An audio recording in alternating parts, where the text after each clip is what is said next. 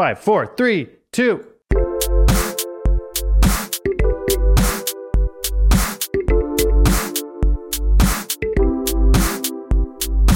It's another Friday. This week I did it my way. I made lots of juice, and now I feel a boost. Baby say, oh, it's the way I make my juice. Pressing fruits and roots. This week I did it my way. Baby say, oh, now let's have some fun. There is nothing greater than Fridays at Good Nature. Ooh, what's up, my juice lovers? Welcome to Good Nature Radio, episode 6, I believe. This is your host, Charlie Wetlaufer, with my esteemed co-host, the number one juice business consultant in the world, Chef Ari Sexner. What's up, Ari? How's it going? And of course, the wonderful, the charismatic, the superstar, the amazing entrepreneur, Olivia Esquivel. What's up, Olivia? I can send you a list of adjectives to use next time if you want. Not that those weren't great, but I don't want you to run out. I should have thought about it for at least like 5 seconds before I... What's up, everybody? Tried to improv it. Good Nature Radio is the weekly Friday podcast where the juicing industry comes together to get help with starting and growing a juice bar, home-based juice business, or cold press juice delivery company. Podcast brought to you by Good Nature, the world leader in commercial cold press juicers and juice business consulting. 100% family-owned business since it was founded in 1976 by my dad, Dale Wetlaufer. If you'd like to send us a message, you can do that on goodnature.com/radio. You can leave a voicemail and we will answer your question if you're struggling about something in your business or you have a question about juicing. And also you can download some valuable resources there, such as the actual logs and list documents that Olivia uses in her juice bar to run her business every day. Right. And also we have a form there if you want a free 30-minute consultation with our consultant team, Ari and Olivia, about getting consulting for your juice business. You can fill out the form at goodnature.com/radio. All right. So getting into it, if anybody wants to watch Olivia's IG Live she did this week, you can check that out on the Southern Press Juicery or the Good Nature Instagram page. Olivia, why don't you just give the brief overview of what you went over this week? Man, I don't want to brag, but I think it was a good one. Compared to last week, I lost coverage. I couldn't walk. I had a really rough week last week. So I came in strong this week. I went live from my smallest location, which I think is good for other places to see kind of how you can scale and have a larger place and then have a smaller place. So it's our smallest square footage location. It's our second one in Greenville. And I kind of just talked about fall flavors. I did a recipe of our number one smoothie that's trending right now. It's a apple crumble pie smoothie. It was actually, I think I tasted it for the first time. I thought I had tasted it before, but maybe I tasted it and I forgot it, but it was unbelievable. But aside from that, I basically talked about ways that I market within my store to help bring in more guests, help increase your sales, and really kind of give some guest education, since this is a product that we need to talk a lot about oftentimes with our guests. So I went through some of my actual signage, some of my street signage, in-store signage. So I don't know. I think it was a good one. We had some good questions and a lot of really good visuals. So I hope that that's helpful for you guys. And if you need help with anything like that, then, we're here. Cool. I agree. It was an awesome episode of your IG Lives. Ready to go check that out? Did you watch it, Charlie? I watched some of it. No, I got on late. I haven't watched the whole thing yet. But the last 5 minutes that I saw was great. So I missed the first 15 minutes. That was go back and watch the last part was the strongest. Yeah, see, I know what I'm talking about.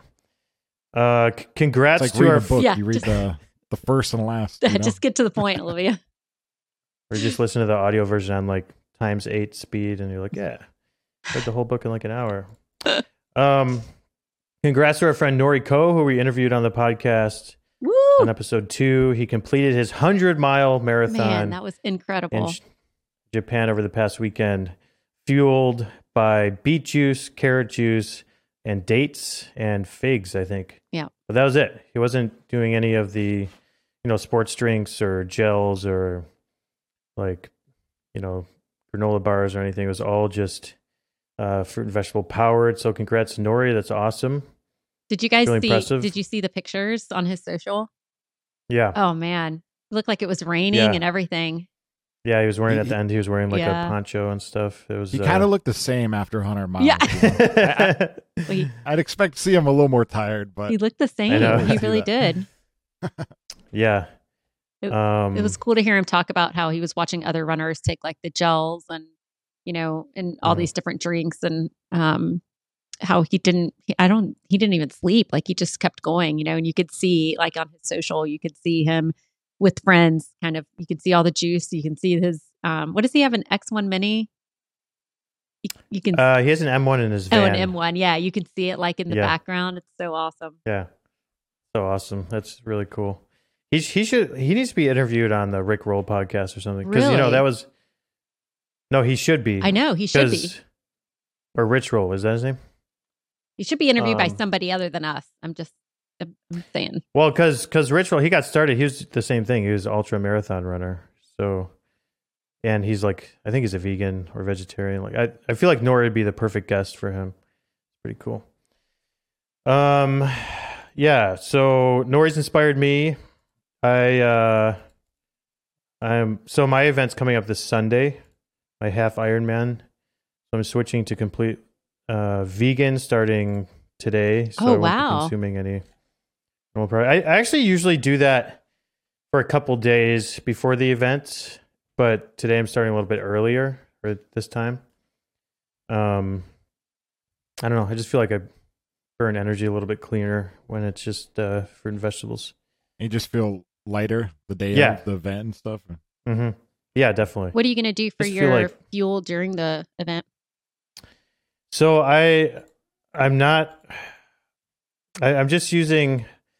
So Nori has inspired me, but I'm afraid to completely switch my routine up Yeah. this close to the event. Yeah. So I'm gonna stick to. I have these like this natural drink mix, which is like electrolytes and carbohydrate, like a few different kind of sugars and salts and stuff. Yeah. It's not flavored or colored or anything. Doing that, and then I'm eating some like fig bars, like those kind of like more natural fig Newtons. So that's going to be my fuel mainly, and water, of course. But yeah, I went on a bike ride this weekend. I was planning on going 50 miles through hill country, Mm. and around like mile 37, I kind of like hit a wall. And I wasn't like out of breath and my legs weren't sore. I just like ran out of energy. Mm. And so I made it home. So it ended up being like 42 miles total, but I had to take a bunch of breaks and stuff, and then did some research, and I wasn't consuming nearly enough energy on my ride. I just drank like one of the drink mixes and a couple bottles of water. Mm. But Yeah. and it was like ended up being a 3-hour ride. But they say every hour you're supposed to drink one of those and eat something. So I just So kind of you're ran just- out of. You're like a car that ran out of gas. Just like cruise. Yeah, home. and It there's happens even to a me a term lot. for the. But in my car. Yeah. In your You ran car. out of figs. I'm always like, am I going to Yeah, make right. it? Am I going to? I made it. Yeah. What was I going to say? Oh yeah, there's a term for it. They call it bonking, Oh, like bonking out. yeah. And I read the description, like, oh, that's exactly what happened to me. You just like you just run out of Yeah. energy because your body like runs out of carbohydrates. I think if you're like into keto and you're used to running on like body fat and you're in ketosis, I think that doesn't happen because your body's processing like the stored energy instead of carbohydrates. So I think it's different if you're keto or running on carbs. It's like two different kind of energy. Mm. But anyway, I never really got into the keto stuff. I'll I like store carbs that too in much. a I like, file back here in case I ever decide to run. yeah, I like juice too much to do keto. You know what I mean? Yeah. Yeah, I agree. All right. So someone messaged me on Instagram this week, and I get these messages occasionally asking about when the next Juice Con is going to be. Mm. So I thought I would just briefly kind of describe our thought process in Juice Con what right now. So we did our first one in 2018. Went really well. We sold out. We had a really small venue. I think there's like 175 tickets we sold or something. And then year 2, we did a huge in Miami. There's space for like 400 people or more. And we ended up not selling as many tickets as we hoped. We lost a lot of money on the event. It was a great event for the people there and everything. Oh, yeah. But we lost like, I don't even want to say how much money, but a ridiculous amount of money. Because since we sold out the first event, we figured, maybe we can sell like double the amount of tickets, but it wasn't even close. We sold like maybe 220 paid tickets or something, plus guests and speakers and everything. So there's more people at the event, but not enough to cover our costs, not even close, even with the sponsorships and everything. So then as we were thinking about how can we do it better and how can we make it a great event, have more people come and not lose a bunch of money on it, the pandemic hit. So we rescheduled the third one, and then like we moved it back a year almost. And then as we're getting ready to plan that one, then like Omicron hit or something, everything started shutting down again. So we canceled that one. And that's kind of where we're at now. So now we're sort of out of the pandemic. But I'm a little hesitant to rush into replanning it because I still feel like I haven't totally figured out what the right format is. And this is something I'm talking to people about. Like Olivia, you're one of the people we talk a lot about this, and Ari about like what can we do. I would love it to be cheap to come to, right? Like we had to charge like $800, $900 a ticket on the last ones because the budget of throwing a live event is crazy. It's like it's venues that's a problem, right? I mean, it's you have to rent the venue, you have to pay you have to pay the AV people, you have to pay security, you have to pay for food, you have to pay for staff, you have to pay for electricity, you have to pay for internet. Right. It ends up being $200,000 to $300,000 to throw a 2-day event. Yeah. So crazy. It's just like you can't, and people complain about the ticket prices. Like, guys, we're not even making money on this. You can't sell tickets for $150 when you're paying $300,000 to rent this place. But you can't. But on the other hand, like you can't deny that it is such a valuable experience, right? And so it would be, if it wasn't that valuable of an experience, I feel like it would be an easy business decision to just be like, well, we're not doing that again. But it is so valuable. Like even for me, for Chef Ari, like even though even if you're a speaker and you're not sitting there taking notes on how to open your first juice bar, there's such a breadth of people in there that, I mean, I was taking notes on people, that were in the audience that I was having conversations with. So it's like, I hate to lose that commonality of like everybody coming together and sharing. And I loved how you opened it up last time and just basically like cleared the air, Charlie. And you said, this is not a competition. None of us are in competition together. This is a safe space to talk about things, to ask hard questions. What are you charging? What are you making? What are you paying yourself? Like what, because really, I think that really set the tone for the entire weekend to be like, let's share and learn from one another. So it's like, gosh, I just don't want it to go away because So how do we take? No, so I agree with you. So how do we keep that part of it? Yeah, and make it more accessible so more people can come, right? And not charge so much money. And like the most valuable part, I do think, is the networking and talking to people and meeting people. So how do we do that part of it? Maybe without a lot of the other stuff that's just kind of expensive and maybe not that valuable. Like, I don't know, like the parties and the food and like all that other stuff. And I mean, so maybe you just cut that out. I don't know. I mean, I think the other thing is too, like I know Chef Ari, when you got off the stage, same thing happened to you that happened to all of us, that, this line forms of people that want to talk to you and, which is awesome. And we stood there and talked to all of them, but it's like they all want that one-on-one conversation with Chef or with Charlie or with me or with whoever else is on the panel. And, we learn from those conversations too. But so that's why, like I keep telling Charlie, I feel like some other events that I've done in the past that have been really helpful and more efficient, it felt like, is doing sort of these mini one-on-ones, 20, 25 minutes where you come ready with all of your questions for Chef Ari. This is the machine I'm using. This is my production. This is my sales. What am I missing on my food cost or whatever it is, right? And you've just got that one-on-one. But on the other hand, you've got 250 people, right? So it's like, how do you have enough time?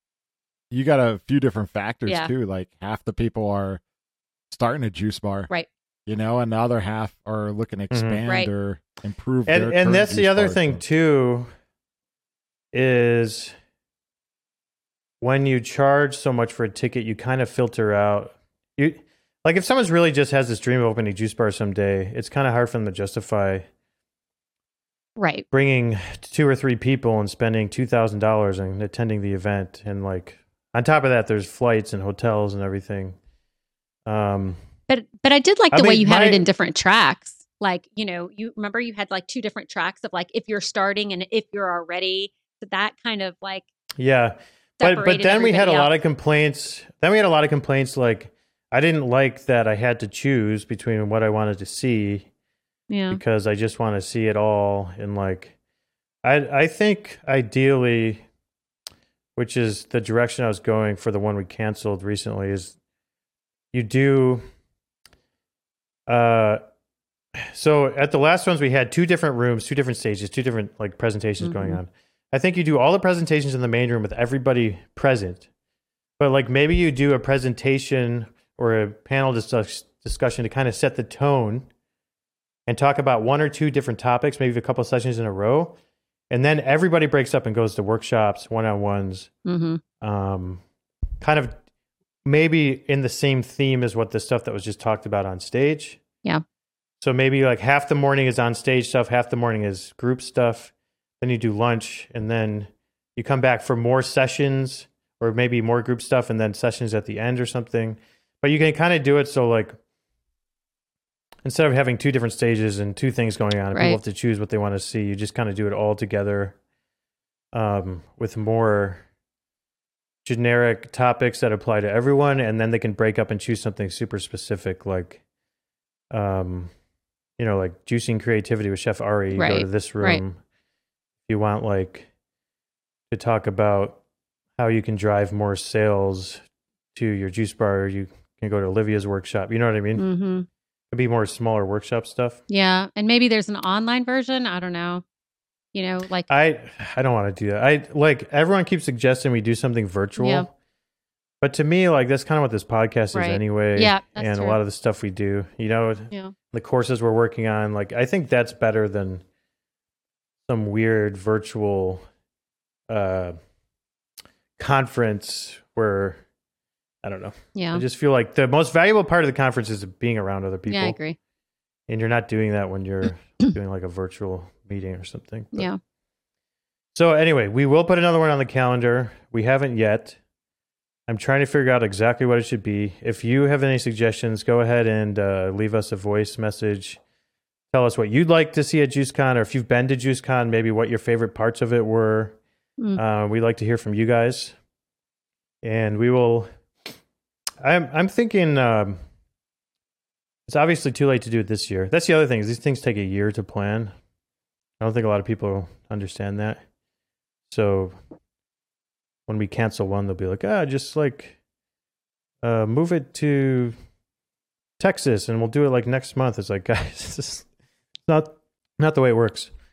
I'm a big fan of like mini juice cons. I think you should put Ari and I on the road and do like mini, while we wait for the big one. Because the other thing is like the last one was supposed to be, where was it, in Vegas or something? Vegas or California? Miami. Like, no, the one that just got canceled. San Diego. San Diego, right. So like if you're on the East Coast, you're like, oh my God, like that's a whole day of flying. And if I'm going to go out there, I'm going to stay for a few days. And then now I'm like, do I bring my family? And same thing, it must feel the same way if you're coming to the East Coast, right? So maybe there's like a solution where if it's an East Coast year, I mean, that was you do a was mini the concept. That was the concept. We did West Coast and then East Coast and then back to West Coast. Right. But maybe on those off years, you take like a mini one on the road, right? Well, like we did the meetup here in Austin a few months ago. That was pretty fun. Right. I mean, there's no reason you couldn't kind of turn that into like something that we're doing mostly juice tasting and the juicing contest, but you could also do a couple sessions and discussion stuff. Yeah. And that's super easy. Like renting out a restaurant for half a day and doing a little mini event, the budget's like 5% of doing a conference. Yeah. So Right. for like 5 or 10 grand, you can do this little event. But then if you make it into a conference, all of a sudden it's $200,000. It's crazy. You know, it's just like, There's no stepping know. stone. yeah, I know. So I do like the little local events, and I think we could do more of those. We just kind of need people in different places to kind of volunteer to help out, you know, like use their restaurant or juice bar, and yeah. Anyway, more on that later. We'll talk more about it. But I just want to give everyone an update. There is no date yet for the next one, but probably likely be 2023. That was the longest. There So. is no update. Update coming soon. Possible. We'll update. Yeah. You. Oh gosh. Oh, wow. We're already 20 minutes in. That's crazy. All right. Something sent shockwaves through the juicing industry this week. Some controversy. JK Juices publicly admitted to adding ascorbic acid to their juice, which I don't know. I found a little surprising, but I'm curious, Chef. Like, so just for everyone listening, ascorbic acid is vitamin C. It's derived from natural sources, obviously, and stuff, but it's still considered a chemical, right? Well, it's synthetically extracted. Right. So I mean, it's at least an additive, Right. And it is like a chemical. I guess it's not like. I mean, it is made in a lab, but I don't know if it's made from synthetic. I don't know. It's pure vitamin C, though. Yeah. So I mean, this topic it's tough for me. It pertains to juice bar, and as a chef, it's kind of two different things, because I know the creative process in a kitchen, in general kitchen, you know, you always want to kind of have ideas coming out and not shoot anything down. So you want to try and experiment with this. So I've actually used it before in cooking. You know, we actually we did a granita with green apples, and basically you'll juice straight green apples. You'll add the ascorbic acid to it, and then it will turn a real vibrant green, and you'll freeze it and it will stay vibrant green, and it kind of gives you a real nice sharp acidity, which is great for that application. As pertains to juice bar or anything trying to come off as like the highest quality products, it's very tough from the guest perspective, you know, to be able to see that. Especially when to add a preservative that is something you could have naturally, like lemons, limes, oranges, even pineapples, will give you that natural vitamin C.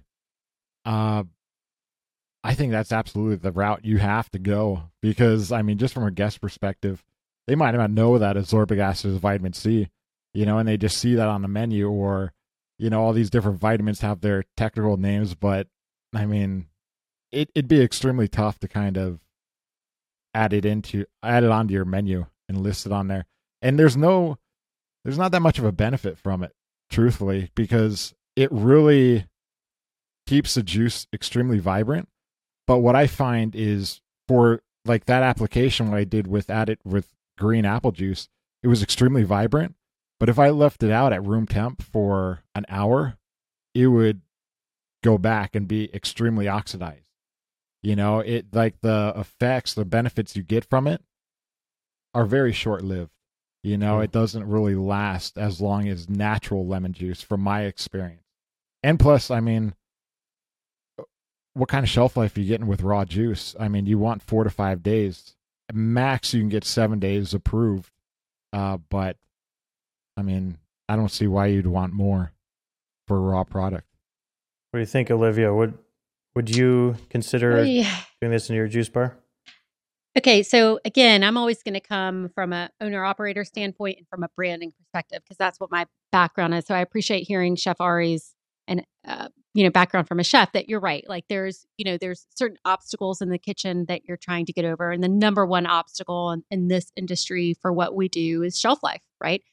you're constantly playing that game of getting the produce in, producing it, getting it out, hoping you have enough people walk in the door in the next 2 or 3 days to sell it. But you're also preaching that it's this raw, pure product. And so I think it's a slippery slope when you start adding things, when you've built this brand on talking about not adding things. Now, I will say that I know what it's like from an owner-operator standpoint. I know what it's like to look at juice that's expiring and be like, crap, if I could just get another day or two out of this from a shelf life perspective, I could be making money instead of losing money. And I will say that, HPP, high pressure pasteurization is another step that's a slippery slope. And it's one that I've gone down personally at Southern Press Juicery.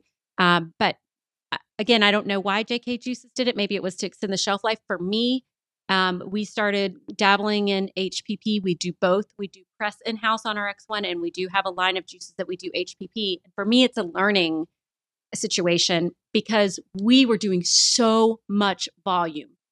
I'm talking about millions of dollars in volume. We could not keep up with the production of juice. Like our case was 86th every day. And our X1s, both X1s were going 24/7. I'm talking about midnight shifts, people there all the time. And it got to a point where we couldn't keep up with production. And so guests were coming in. It wasn't a shelf life issue. It's that we didn't have enough manpower and enough storage space for our produce to keep enough juice going. So they would come into a nearly empty fridge and they would see people juicing in the back and they'd be like, I'll just wait for that, Olivia. I'll wait for him to finish that. And I'm like, no, that's been sold. That whatever he's juicing right now it's already paid for, spoken for. So for me, bringing in high pressure pasteurization products that is made on the larger version of the X1, Charlie, whatever that machine is called, huge Big Bertha. But it's a Good Nature machine, and it goes through a high pressure pasteurization. So it's made in the same, I'm drinking one right now. It's made in the same bottle. It's taken to a hyperbaric chamber where it goes underwater under high pressure for 3 seconds, pops back up. There's no heat added. There's no additives. There's no chemicals. And it allows me to extend the shelf life to a 45-day shelf life. And it allows me to have juice in bulk, right? So I was able to pick a couple of SKUs that allowed me to get those in from my co-packer and always have those juice so that my back of the house could focus on other SKUs and making sure we had a full cooler. So I know what it's like to have that slippery slope of like, man, I need to do something to make it to the next step. And I'm just not sure that's a step I personally would take, because then now you're starting to talk about additives. So I can talk about HPP in a different way, that it's still, it's the most kosher of all the ways to pasteurize. It's not heated. Nothing is added. It's the same integrity of the juice that you were drinking. I will say I've never added ascorbic acid to anything. Yeah. And just to be clear for the listeners, what Olivia is discussing is going to a co-packer, a company that will make juice for you. They'll use your recipes and they're making the juice for you.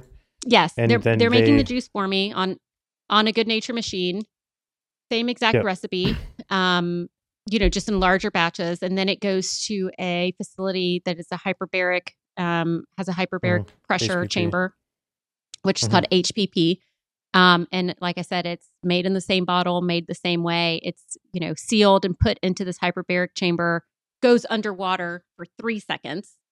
The product is never exposed to water, just the plastic bottle is. And then in 3 seconds, it pops up and it allows us to extend the shelf life. And it also allows me to order pallets and pallets and pallets of it, which helps, obviously help me get juice out the door when I can't keep up with juice. Now, I will say, though, I don't know if that's the right answer for even Southern Press Juicery for a number of reasons that we can get into now or later. But like Charlie has always told me, Olivia, everybody I've ever seen in my career at Good Nature that has started on HPP that was as successful as you are has closed. And so for me, or what did you say? Or I said like HPP is where good juice bars go to die. Yes. They, so you said it even worse than I did.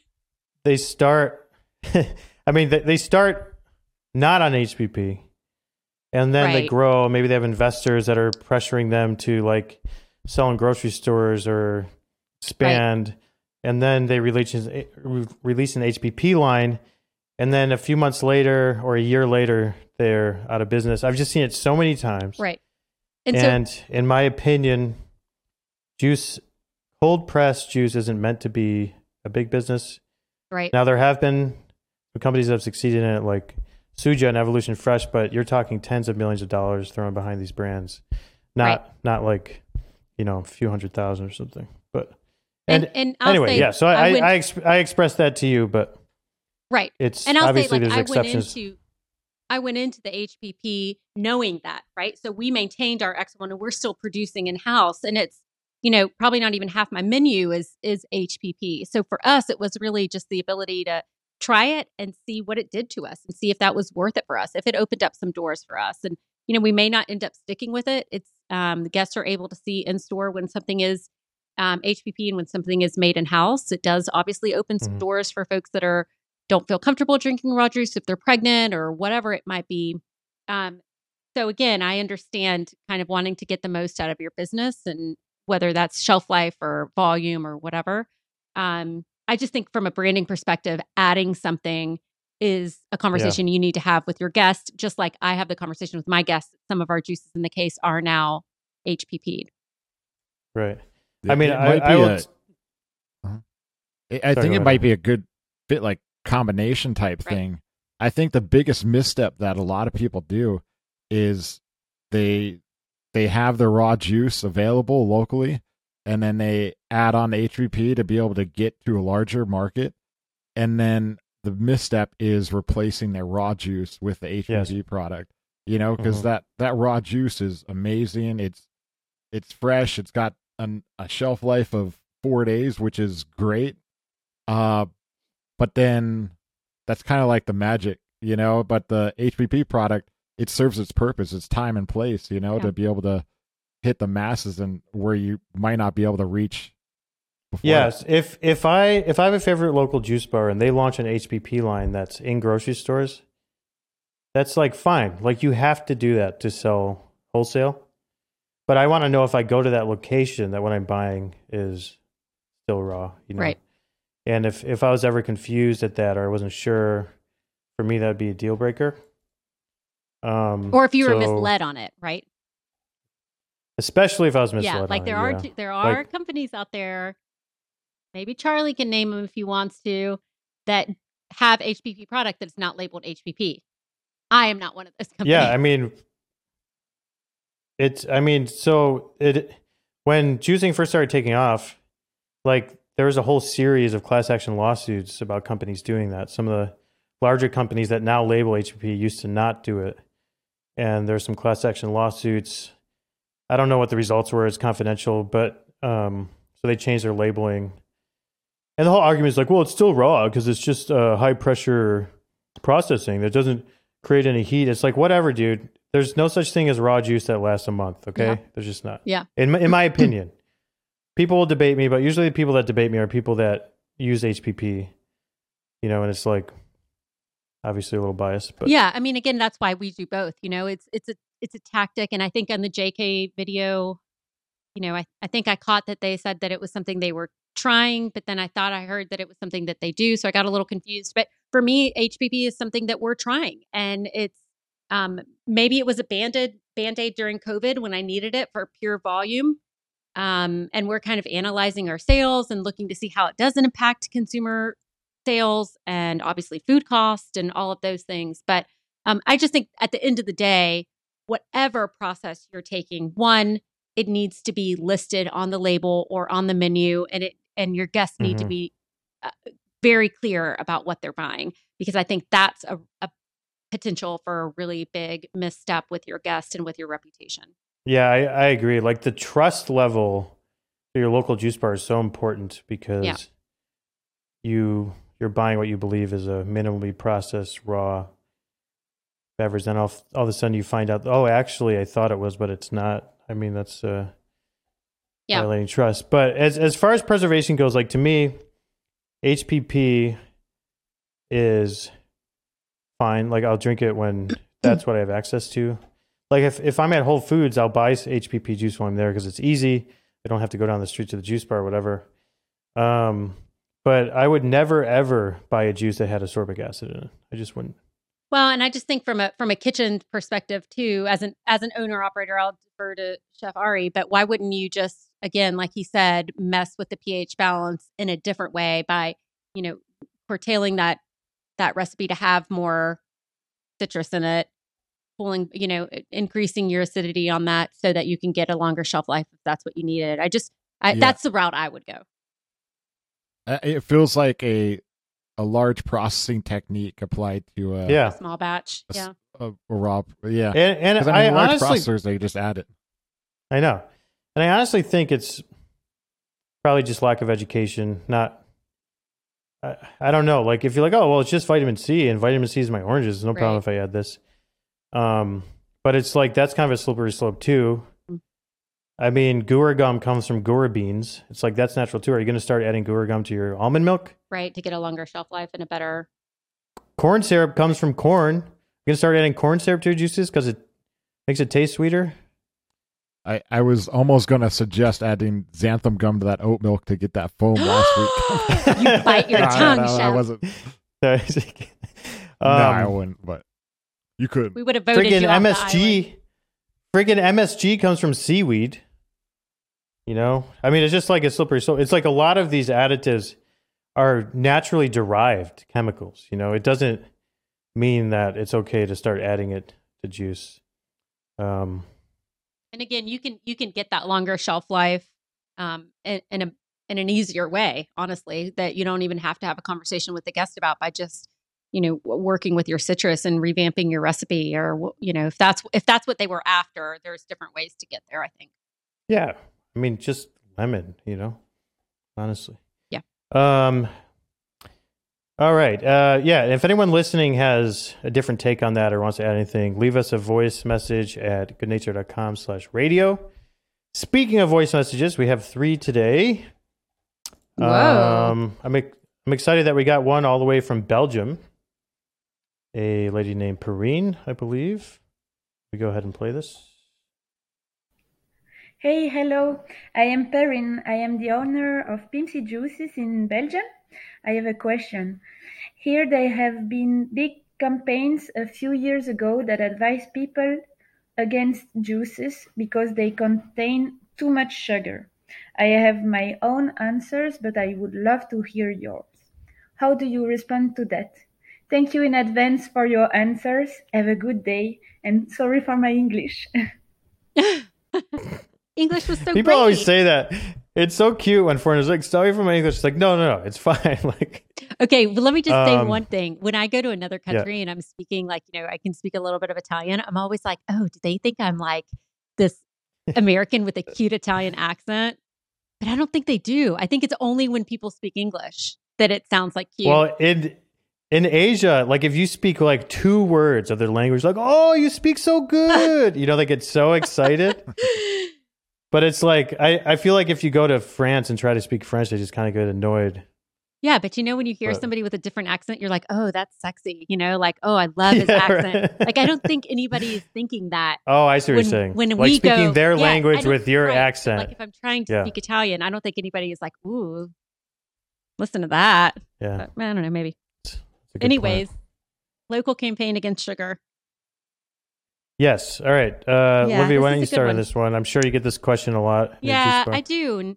And I think having some variety in your menu is really nice. So, we started with, when we first started in 2015, Southern Prince Juicery started with some really easy green juices. Easy green juices means they use apples, right? To make the taste a little bit more palatable, more of a beginner juice. Then as our concept started to grow and we started teaching our guests with us and they started wanting more and more advanced juices, then our menu started changing and growing along with them. So we'd start replacing apples with pear, deeper, darker greens. We have greens with no sweets, with no sugars at all. So I think I think you should have both, right? I will never buy a juice that is just loaded with ingredients that have a ton of sugar, right? So like if I have a beet, which normally has a lot of sugar, I'm going to pair that with like a tarragon and a mint and some really nice herbs that will add to the flavor, but aren't necessarily I'm not probably going to do like beet, carrot, orange. It's going to be just like so much natural sugar. But also you could and should get your nutrition labels done. That's really helpful. It is definitely a cause for concern for folks that are diabetic or have to watch their sugar. They do need to understand, the level of sugar that they're taking in. So I think just having conversations with your staff and with your guest, knowing what in your fridge, in your case, has a lower sugar content, has a higher sugar content from those natural fruits. And then, obviously trying to get a nutrition label so that they can decide for themselves if that's too much sugar or if it's not. And just having a really good variety. Put out some juices that don't have any fruits at all so that you can answer with, hey, not everything in here is full of fruits. We're really veggie heavy. How about you, Ari? Do you have a way to tell people to educate between natural sugar and added sugar? Yeah, for sure. So, this topic came up quite often. I think it was really like a campaign from a lot of larger manufacturers, I believe, because I believe a lot of the articles said juice has more sugar than soda, in a lot of cases. And yeah, there's a huge difference. I'm not a nutritionist. I've talked to tons all the time. And there's a huge difference between natural sugar and refined sugar, similar to what we were just talking about. Your body absorbs it completely differently. The refined sugar, you absorb it instantly. You get that huge spike of energy and then a huge crash, where the natural sugar is more of a progression and has everything else. But the biggest thing is it's grouping it all together as one juice, where there's a huge range of juices, like thinking there's one kind of sandwich. Right. Sandwiches are all bad for you. They could be, right, yeah. But some aren't. It's kind of the same process where you have some sugars or some juices with barely any sugar. You have the green juices that are all nutrients and everything good for you with very little sugar. And then, of course, you got on the other end where pure apple juice, which is loaded with sugar, but it still has it's a natural sugar. It's got a lot of benefits for you. So it's definitely about a balance, what your body needs. There's a huge range for it. And there's no way that a Coke Zero with like zero sugar is better than a sugary juice. You can get something on both spectrums, but it's all about the natural versus the refined. And I just never, this really annoys me. Like, I never understand why people overthink juice just because it's put into a bottle. But same thing is like with pregnant people. But let's just say I put a salad in front of you with kale, arugula, spinach, beets, carrots. What else is something that I would choose? Pears, right? Like, nobody would be like, oh my God, Olivia, so much sugar. I cannot possibly eat all of this. I'm going to have a sugar spike and it's going to be the worst day of my life. But for some reason, when you put that in a grinder and you pour that into the juice, the same exact plate of salad that I plated for you, all of a sudden it's like, wait, what's the sugar content on this? This has got to be crazy. I don't understand it. Like, it's just fruits and veggies. And again, you should have a variety in your case. You don't need to have something that's, 9 ingredients deep that's super high in natural sugars, but it's totally fine to eat beets. It's totally fine to eat carrots and apples. Like, your body needs those sugars and breaks them down accordingly. It's totally different than eating, like Chef said, granulated sugar by the spoonful. I just don't know why people like overthink it and overcomplicate it just because we put it in a juicer and then put it in a bottle.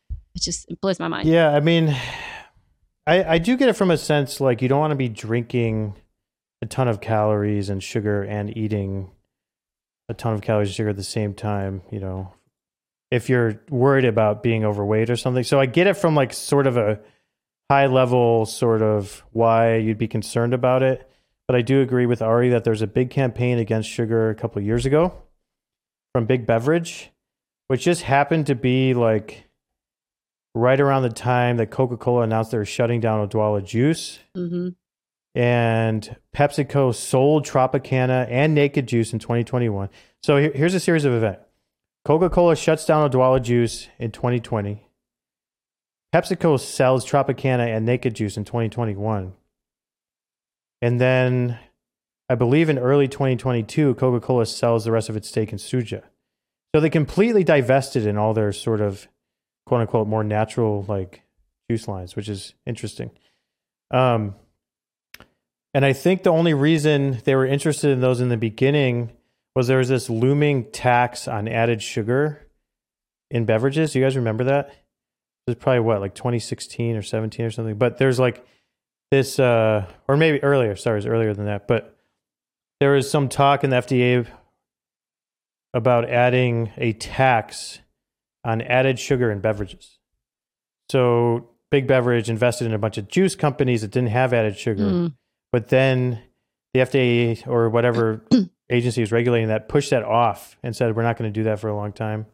And then Coca-Cola and PepsiCo are like, oh, let's get rid of these juice brands. Because if you think about everything that Big Beverage sells, it's mostly a way to package water. Like if you think about soda, it's water with carbonation and a little bit of syrup added and food coloring. It's probably 95% water. Teas are all water. Sparkling water is all water. Water's all water. Juices from concentrate are all water with added concentrate. It's just all about how can we package water to sell it for like $1 or $2 or whatever. And you can't do that with juice because you can't do that with real juice because the cost of goods is so high and it's all juice. So, Marcus Antebbe, the founder of Juice Press in New York, his new juice bar he started is literally called Good Sugar because he's always been very vocal about like this sugar in this juice is not bad for you. It's good for you. So he'd be a good person to ask about this, but he's been talking about Good Sugar for years. Let's see, anything else here? Let's make some notes. Okay, anything else on that, or should we move on to Mr. Nick Edwards Let's here? move on. All right. Hey everyone, Nick from Juiced and Aligned in Atlanta here. We were wondering if you or anyone you know has ever used the juice pulp to make the dog biscuits, and if so, what is that experience like? And also, if we were to sell our pulp, what type of price per pound should we look at pricing it at? Thanks. Ari, you want to start with this one? Yeah. Why do all our callers have really good radio voices? Right? I hope I sound half as good as half these guys do. What do you Ari think has a good about radio They all got, voice. I think whenever I listen to the I don't episode, I'm know. like, man, Ari's got the best radio voice out of the whole group for sure. It's husky. I don't know. When you listen to yourself, it's like, oh, I know. I sound like that. No, so repurposing a pulp, it's great for sure. Because first of all, when you start out, I wouldn't worry too much about it initially because you have a lot going on. There's a lot to do to open your operation. But once you're all set, couple weeks in, month in, start focusing on that for sure because it's such a huge aspect. It's basically stuff you're able to repurpose, make 100% profit off something that you might be discarding. At the very least, easy way out is supporting the farmers and donate them for, pig farms or chicken scrap, anything like that. Farmers always need that product. It's really great for their soil, for compost. So at the very least, set up something like that. In terms of repurposing it, I know Robin put together an amazing dog treat recipe on the Good Nature blog. I know tons of people that make that. I used to make it for my dogs all the time. The important aspect is definitely the ingredients that are in the pulp that you're repurposing for that, because certain items dogs can't have. But on that blog post, when you check it out, there is a link that tells you what dogs can have and what to avoid. Yeah, and I mean, And the you markup, can just, it's completely up to you. You can just search that on Google, dog biscuit recipe Good Nature. that'll be the first result that comes up for you. Yeah, and the beautiful thing about that is the price. I mean, you could charge whatever you want. It's something you were going to throw out. We also have stuff where you could. I've heard of people make breads with it. I'm not a baker. I'm horrible at baking, but yeah, that's the option. We also have a pesto recipe. A lot of it comes down to what kind of pulp you're repurposing. Maybe have a few different applications, but it's a great option for sure.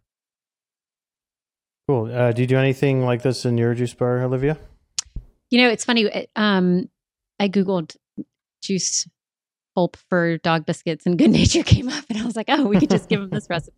But, I think just make sure that whatever's in your recipe of whatever juice you're using, obviously first research it and make sure that it's safe for dogs. Like I know, I researched almonds because that's something that we do a lot, and we make granolas and crackers out of our almond pulp. And it's not necessarily dangerous for dogs like a chocolate would be, but it's much more difficult for them to digest. So just do a little bit of research in the background if you feel like you're ready for that step.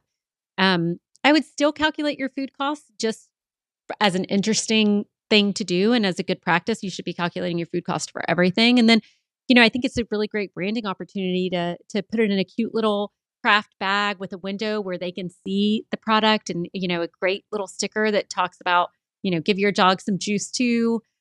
Juice loving for your dog. I mean, there's so many cute things you can do with it. But I think it's a great idea. I mean, we do use our almond pulp for a lot of different things. We sometimes use it for granola on top of some of our acai bowls. We use them sometimes as flax crackers. So there's a lot of things you can do with your pulp. Yeah, I think I think I'll take that idea to my chef and see if he wants to do something with it. I think it's a fun thing to do. It'd be great to do for the holidays, like a little gift from Juice and Aligned in Atlanta for your dog this holiday season. And it's just, a little $5 or $6 bag of treats. I think it's cute. Yeah. I think sometimes what people forget, like I always have this conversation with people. It's like, well, can I make crackers with the juice pulp or whatever? It's like, once you press all the juice out of the fruit and vegetable, it really doesn't taste like much anymore. It's just like super fibrous. So it's usually necessary to mix it with other things to make it into something like a cracker or a dog biscuit. Like I think our recipe adds rolled oats. Yeah, adds rolled oats to it. Same thing if you're making a cracker out of it, you're going to have to add seasoning and something to kind of hold it together. On its own, it does not taste good. That's also why it's so hard to use all of it. Like even if you're doing this stuff with your pulp, it's really hard to use all of it because there's so much of it. There's a company in California called Pulp Pantry. They sponsored JuiceCon one year, and they literally take like huge truckloads of this stuff and turn it into chips and crackers and everything. But yeah, I think juice biscuit or dog biscuits are a great way to do it, and also some like little crackers and stuff you can do as well. Is the after you make almond milk, is what's left? Is that basically almond flour, Ari? Oh my God, it is so satisfying to touch. Yeah. Oh, yeah, my no. favorite thing. It's so amazing. You can. I mean, it depends. If you're doing dates in it, it kind of makes it real tricky. Mm-hmm. But yeah, that stuff is definitely, I mean, you bite it, it's kind of, you need something to drink after. It has no flavor at all. His other question is about selling it. I guess maybe he means his compost. Oh, I thought he meant selling it the dog biscuit. I think what he said was selling the pulp, but maybe he meant the dog biscuits. But I do know, like Nori on his interview mentioned they create the compost and sell the compost. I think there's value in that. I don't think there's any value in just the juice pulp itself. And like if a farm is taking it to compost, it's a service to you that they come pick it up, Oh, but there was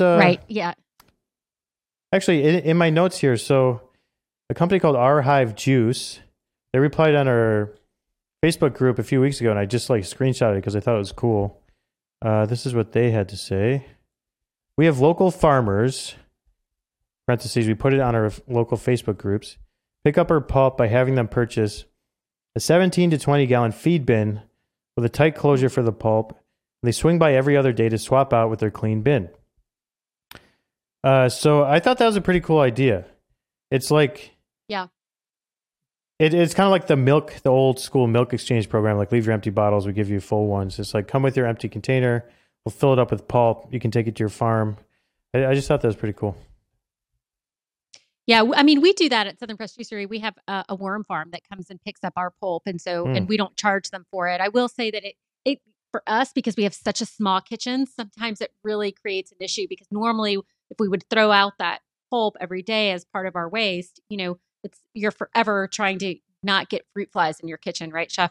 But so if we have these containers, and even though they're tightly sealed, sometimes they wouldn't come and pick up for like a week at a time. And so it's stacking and stacking and stacking. And with such a small kitchen, then you're just like, at some point, Chef's going to get mad and be like, just get this stuff out of here. Like, I have produce that's coming in.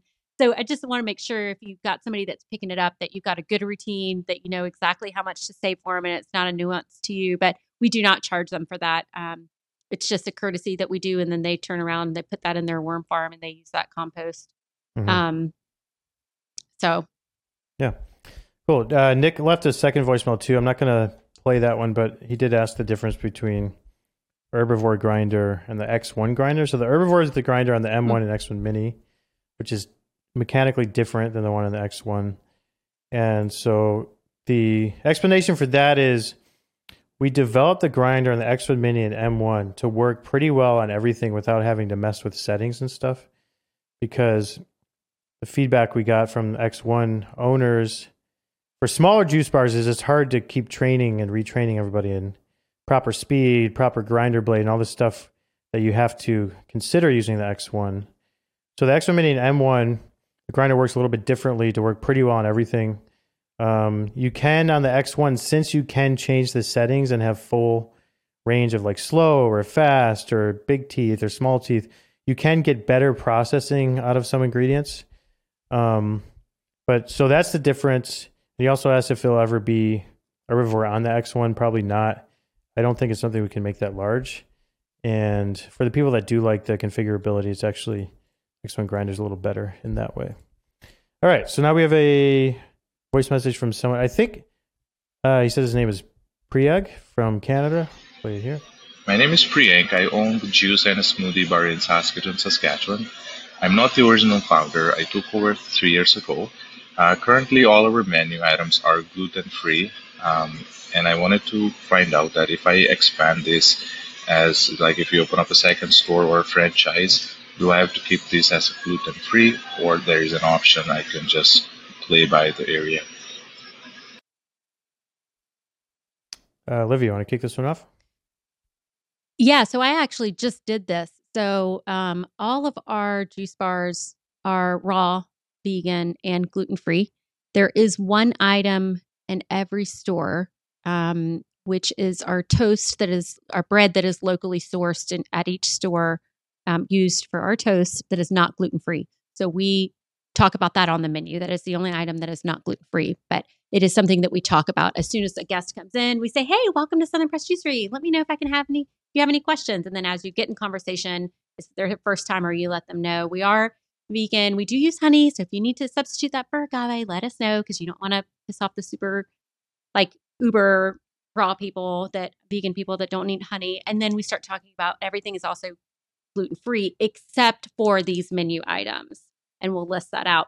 Now, the third shop that I just opened actually has a sub fridge that one of our sister restaurants puts in non-vegan items like turkey sandwiches, ham sandwiches, but it is in its own cooler, branded with that own company, because that's in a bank. And so a lot of people come down and sometimes they just want a sandwich, they don't want an acai bowl every day, but it's in its own separate cooler. It's branded as the name of that sister restaurant. And it is obviously all the ingredients are listed. And so we just made it, never mix them in the fridge together. But so I think it's totally fine to start adding in things that are not gluten-free. I think guests are used to seeing stickers or notations on menus that just say, V or, GF for gluten-free. So I think that it's not like somebody's going to order something because it's not gluten. If that makes sense, because it has gluten in it, right?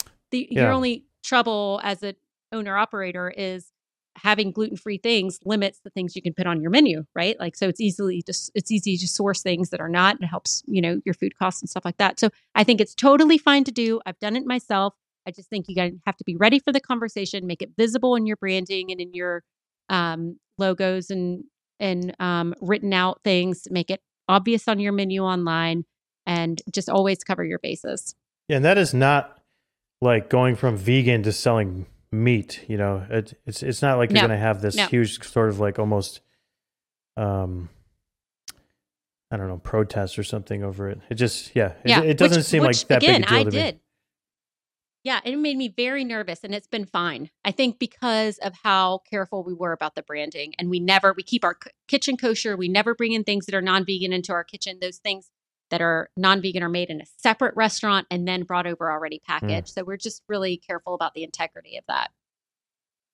Cool. You have anything on this, Ari? Yeah, I remember cooking like 10, 15 years ago when someone gluten-free coming in, and it'd be so stressful, like the official ones with the celiac disease and the card and can't have any of this product. And it was so stressful, because like, cause a lot of harm. But now it's, I mean, the products that are out there are so much better now.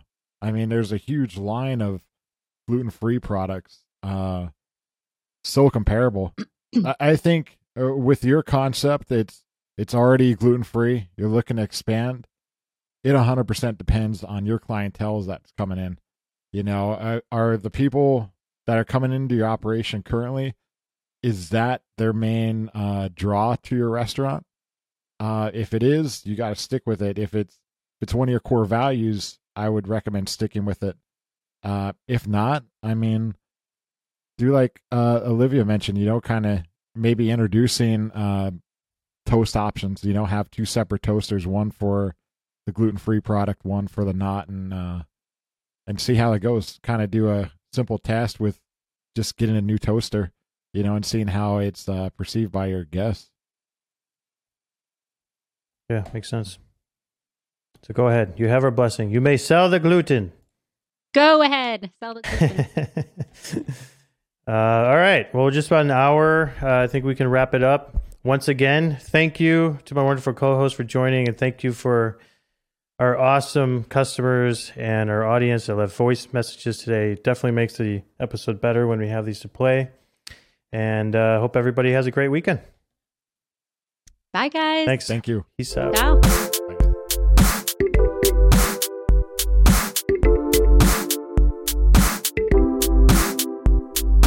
It's another Friday.